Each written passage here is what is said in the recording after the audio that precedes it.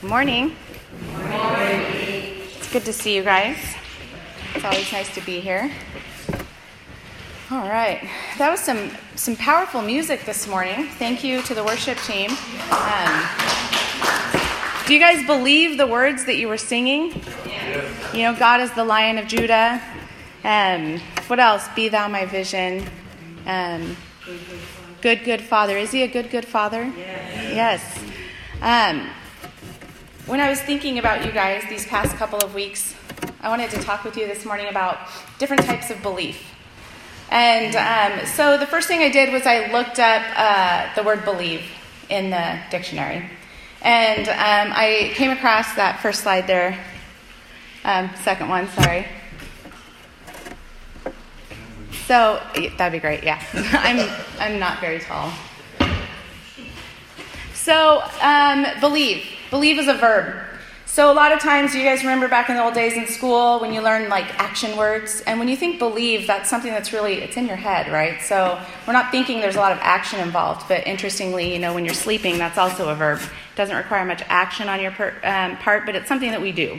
And believe, it's to accept as true or to feel sure of the truth of, or it's to hold something as an opinion or think or suppose. So it's kind of two different types of belief there. One is an opinion or a thought, and one is to accept something as truth. So for example, if somebody asked me what I was doing on Friday 3 weeks ago around 3 p.m., I might say, I believe I was driving to the high school to pick up my son. And I can give a pretty accurate answer because I have a fairly regular schedule, but I couldn't give like absolute certainty because that may have been a day that he was off early. I'm going to take everything. Sorry, I just feel like it's really high up, and I'm not very high up, so thanks. I know how you. There we go. That's perfect. Thank you so much. Okay. So it could have been a day that he went home with friends. It could have been a day he was out early. I'm not sure. It was a few weeks ago, but generally speaking, I believe I might have been driving to the high school to pick up my son. So that's kind of that general, I believe, I have an idea of. But if I were to ask David, what color, don't look at your wife, what color is her eyes? What color are her eyes? Brown. Do you feel sure of that? Are you positive? Yes. All right. It's not something you believe or you think. You have no doubt in your mind that your wife's eyes are brown. Thank you for making it an easy question. Should I ask your anniversary next? You know, when I was first writing this, one of the things that I had put in here was if you asked me last time it rained, I would say maybe a few weeks ago, a couple months ago, and then I went back and was like, well, now I have to change my notes because I know it rained yesterday. So that kind of threw everything off. But there's certain things that we know without a doubt. There's certain things that we're certain of. Like if I asked one of you in the back row what color are my eyes, you might not know because you probably haven't been gazing into them like David gazes into his wife's eyes.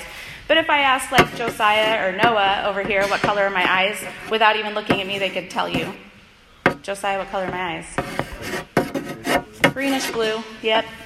Not that he's spending too much time gazing into my eyes, but he's known me his whole life. So, so if somebody asked you if you believe in God, where do you fall in your belief? Do you have an opinion or do you know? What about the death and resurrection of Jesus Christ? Is that something you have an opinion on? Is that something you think or might have happened? Or is it something you know without a doubt that that is truth? I think that most of us want to say, I know this. This is true. This is absolutely 100% truth. I'm unwavering in it.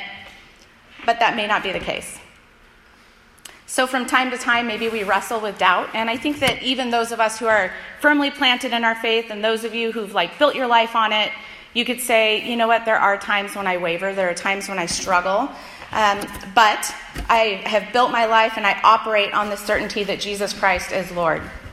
But I want to explore together where we are in that belief and kind of what end of the believing spectrum we might be on. Are we just holding something in opinion or are we holding something as truth? And how can we know kind of where we fall on that? And I think kind of the best way to examine our own heart is to turn to Scripture and look in the Bible. I actually asked Josiah if he wouldn't mind reading it this morning. It's kind of a long passage. And I just want to make sure you're not just listening to my voice this whole time. So, Josiah, if you wouldn't mind.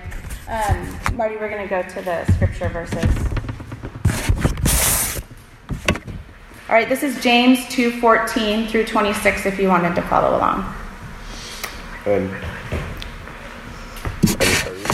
go for it. Okay.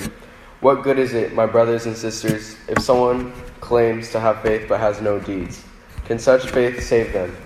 Suppose a brother or a sister is without clothes and daily food. If one of you says to them, "Go in peace, keep warm and well fed," but does nothing about their physical needs, what good is it?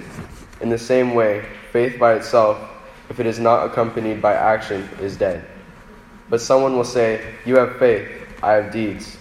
Show me your faith without deeds, and I will show you my faith by my deeds. You believe that there is one God. Good. Even the demons believe that and shudder. You foolish person, do you want evidence that faith without deeds is useless? Was not our father Abraham considered righteous for what he did when he offered his son Isaac on the altar? You see that his faith and his actions were working together, and his faith was made complete by what he did. And the scripture was fulfilled complete by what he did.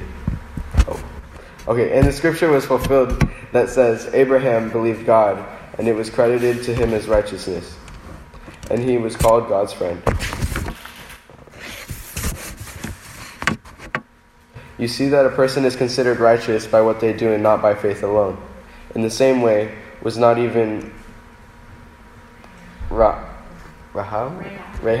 the prostitute, considered righteous for what she did when she gave lodging to the spies and sent them off in a different direction.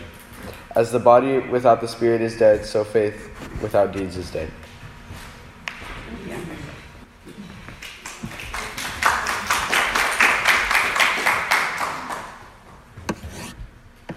So if you believe that God is real and that Jesus died and was resurrected, if that's what you know to be true, then you might be referred to as a believer. We can go to that next slide, Marty. If you look at the definition of believer is a noun. Do you guys remember? What is a noun? Do you remember? Person, place, or thing, right? So in this case, believer would be a person. And a believer is a person who believes that a specified thing is effective, proper, or desirable. Or it's an adherent of a particular religion, someone with religious faith. I think in the case of being a believer in Christ, we're both. A person who believes that something is effective, proper, or desirable, and we're an adherent to a specific faith. At least we're trying to be adherents of that faith. Sometimes we may not be so successful. When you think about those two different definitions and you weigh them against Scripture, think about where you might land on that. I was talking to a friend who's a believer. She believes that God is God. She believes that Jesus died and rose again. And she has a desire to grow closer to God. But she told me that she doesn't like talking about her beliefs with friends. And I can understand this because sometimes I really feel the most effective form of witnessing to others is not through words, it's through action, it's through life, the way that we live. And then when they come to us with questions, that's kind of the open door to talk about it. So I understand where she's coming from, that, you know, she doesn't like to talk about it with friends. But she went on to tell me that the reason she doesn't like to talk about it is because she doesn't think it matters. She thinks that people can live peacefully and respectfully believing what they want, and we don't need to tell them about our beliefs. And I agree that all people of all faiths and backgrounds and beliefs can live peacefully and respectfully. And they can even be friends, and they can even enhance each other's lives. We can even grow from one another, even when we don't share the same belief, even something as fundamentally deep as a belief in God, whatever God that may be. We can still grow and learn from one another. But I would pose this question. How fervently do you believe that Jesus Christ is the way, the truth, and the life, and that no one comes to the Father except through him, as it's written in John 14:6? How fervently can you believe that and not share it? I don't know if you guys are familiar with the comedian / comic duo Penn and Teller. You guys familiar with them? One of the men, Penn Jillette, Marty, if you want to cue up the video, Penn Jillette is an atheist, and he's not quiet or shy about his belief in no God or lack of belief in a God. He's not shy about that, and he made a video a while ago. It's a pretty old video that I wanted to share with you guys. And he was truly complimentary. It wasn't in any way, it didn't seem like empty flattery. He was really kind and nice and sane and looked me in the eyes and talked to me. And then gave me this Bible. And I've always said, that I don't respect people who don't proselytize. I don't respect that at all. If you believe that there's a heaven and hell, and people could be going to hell or not getting eternal life or whatever, and you think that, it's not really worth telling them this because it would make it socially awkward. And atheists who think that people should proselytize, just leave me alone, keep your religion to yourself. How much do you have to hate somebody to not proselytize? How much do you have to hate somebody to believe that everlasting life is possible and not tell them that? I mean, if I believed, beyond a shadow of a doubt, that a truck was coming at you and you didn't believe it, so that truck was bearing down on you, there's a certain point where I tackle you. And this is more important than that. And I've always thought that, and I've written about that, and I've thought of it conceptually. This guy was a really good guy. He was polite and honest and sane, and he cared enough about me to proselytize and give me a Bible, which had written in it a little note to me, not very personal, but just, like your show and so on. And then 5 phone numbers for him and an email address if I want to get in touch. Now, I know there's no God, and one polite person living his life right doesn't change that.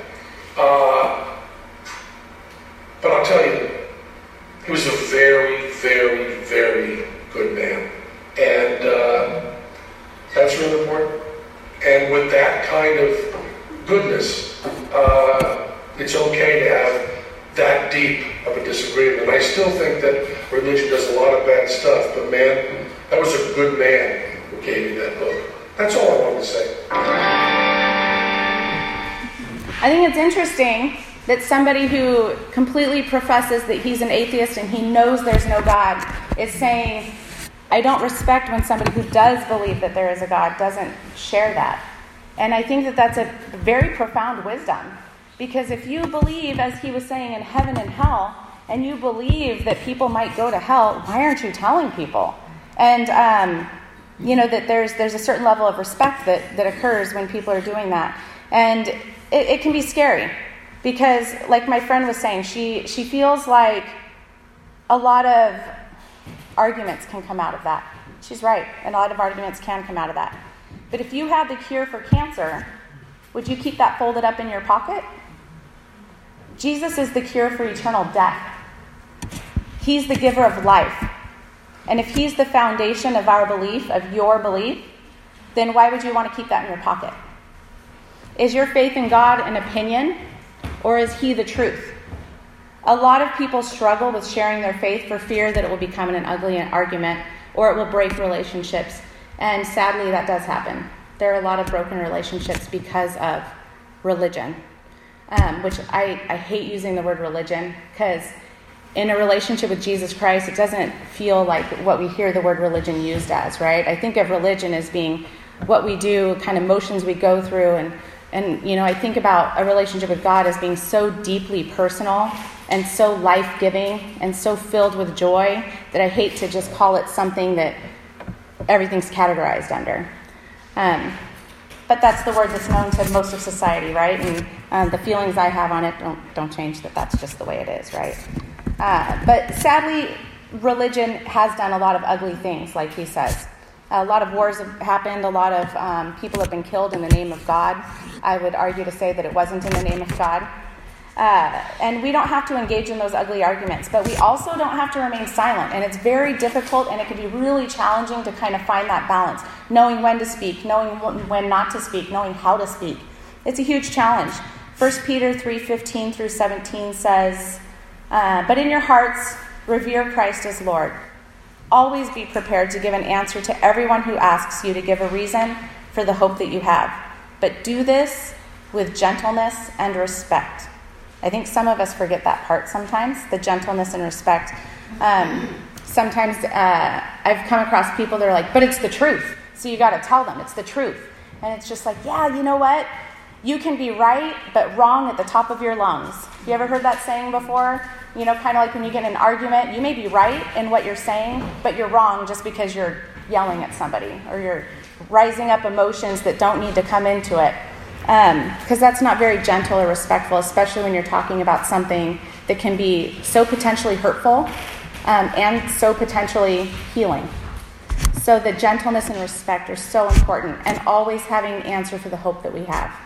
Let's think about, and if you don't have an answer for the hope that you have, it'd be a good thing to explore. What is your answer when somebody comes to you and says, why do you believe?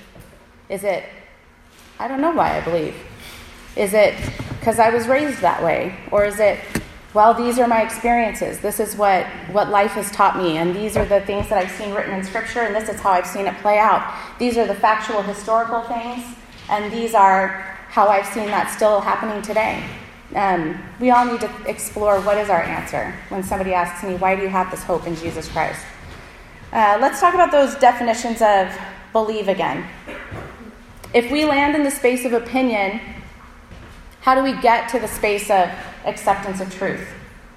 I don't think there's a clear-cut answer for everyone, which is always really discouraging when a pastor is standing up here saying, so how do you do this?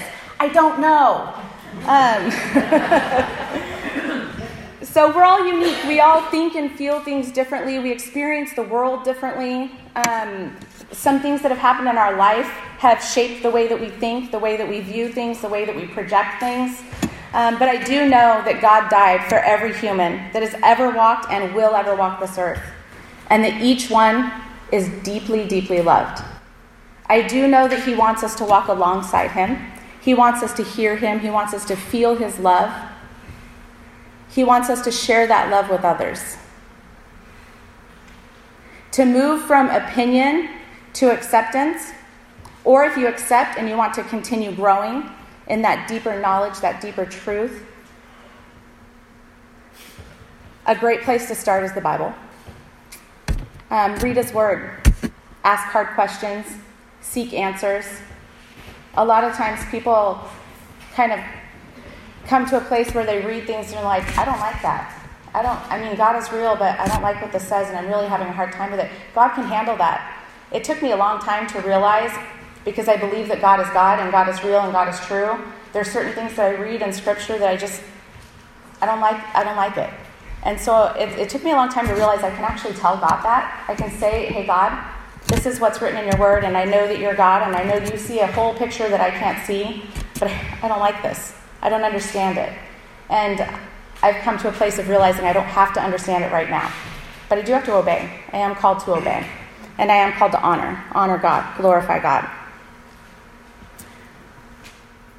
So in looking at James 2:14 through 26, we can see that a believer is a person whose belief is acted on. It's not just the thought.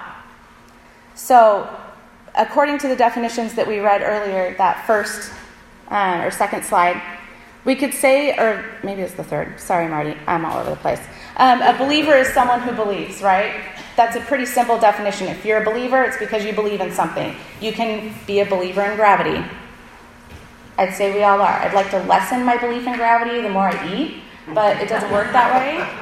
So, but I believe in gravity. And if I stop believing in gravity, I'm not just going to fly off the face of the earth, right? Gravity is gravity whether I believe or not. So whether we believe or not, truth stands. But if I do believe, I'm a believer. That's the simple definition of that, right? But according to the Scripture that Josiah read for us this morning, James 2:14 through 26, a believer is not just somebody who believes. It's a person whose belief is acted on.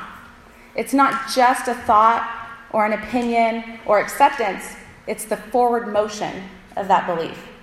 You're not called just to believe or just to serve. You're called to serve in response to belief. During the summer fires, I would say, do you remember? But of course you do, because we're in California. During the summer fires, my sister, she lives in Oakley, her neighborhood was evacuated.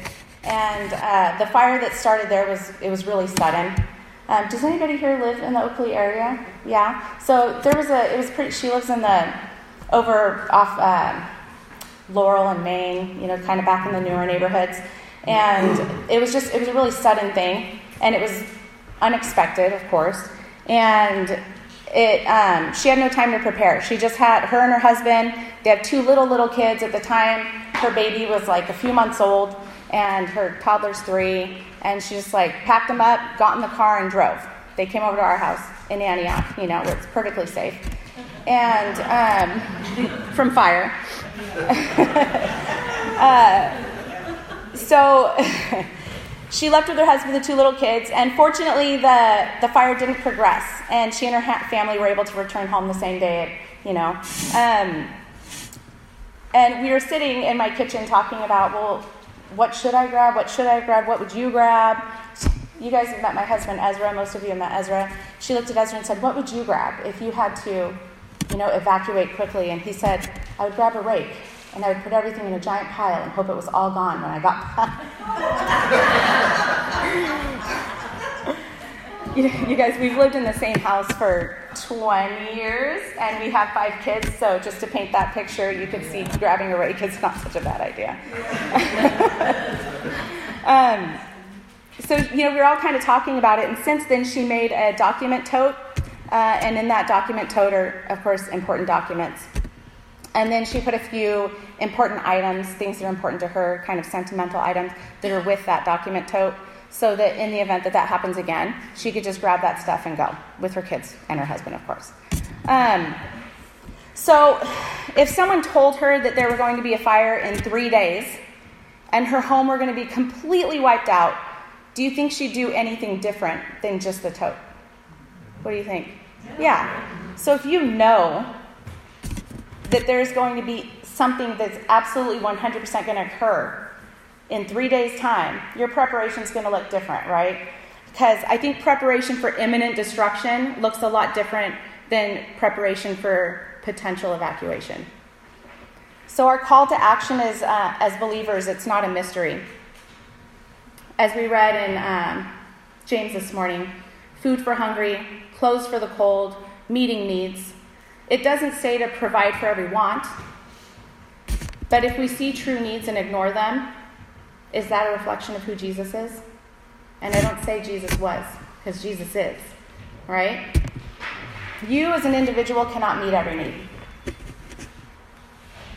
We, as a church, along with other believers and other churches, we can work together and we can show the world, people of all faiths, all backgrounds, all lifestyles, that they matter. They are loved. Your acts of kindness, they aren't going to save you. Your belief alone is useless in the expansion of God's kingdom. But both acting together, a believer who puts their belief in action, not just a thought, we can change our relationships. We can change our homes. We can change our neighborhoods, our communities. We can even change the world. We have that much power through Jesus Christ. And, there are very few things that when we pray, a lot of times we're unsure of what God's will is. God, if it's your will, could I get this job? Or, God, I'm not sure what you want from me right now, but there are a few things that we can pray that we know 100% that it is God's will, and it is God's will for all people to come to a saving relationship with Him. That is not a question. God loves every person who ever has and ever will walk this earth, and His desire is for them to know His love. It is the greatest love that exists. And for us to kind of keep that hidden inside and not share it, it's a travesty. It's not what we're called to do. We're called to be fishers of men, right? We're called to go out and share the word, share the gospel, share the love. And sometimes that starts with something as simple as providing a meal, or maybe giving a foot tap instead of a hug right now. Or, just a cup of coffee with a friend, a scarf for somebody who's cold. There are very simple acts of love that we can do. I have something for you guys this morning. First, I'll have Josiah and Elena. Do you guys mind passing out? I have some bookmarks for you. You guys know I like little tangible things that help you remember something. So there's a couple of different. Here, you just grab the stack and that'd be great. So I have little bookmarks for you guys to remember. That Marty, do you mind putting up that first slide? So just as a reminder that when you're a believer, that a believer is somebody who's acting on their faith. It's faith in action, right? So you believe, you're a believer, you need to act on that. It's an action word, and it's not action word verb as written in the dictionary because it's, something happening in your brain. We're called to have it acted out with our bodies as well and with others. When Ezra saw these, when I was making these, he said, Karyn, it's political season, and I have the little parentheses around the R at the end of believer. And I was like, okay, so there are no political implications on this. I was like, isn't that a capital R? It's not the same thing. So I'm just going to clarify in case you look at that and you're like, wow, what kind of agenda is being pushed here? None at all. No political implications. Yes, God's agenda. You're right. There is an agenda being pushed, expansion of the kingdom of God. Let's pray. Lord Jesus, thank you for your word. Thank you for your heart. And I just pray that each heart in this room would be seeking after your spirit, and that you would guide us to know if our thoughts, if our mind are truly, fully, 100% yours. Help us to examine and see if we've just come to an opinion, if we just think something, or if we've truly accepted it, and if we're living it out, if we're acting on it. God, help us to be believers that are let our love wear work boots, God. Let us be people that go out and serve. Let us be people that are a safe place to land. Let us be people whose hearts are a reflection of your heart, God. And any areas where we are struggling with that, any areas where we are maybe feeling less than confident or fearful, God, would you address that with us? Would you lead us to the right people that can help us talk through that or process whatever's going on to keep us from serving you out in the best way possible? Lord, lead us to the path that you've written for us. You are the author of our hearts. You are the author of our mind. You're the author of our life. God, and I just pray that you would guide each footstep, Lord, and that you would give us opportunities to meet others and lead them to you through love, through gentleness and respect. Thank you, Father, for who you are. You are truly a good, good Father. In your name we pray. Amen. Amen.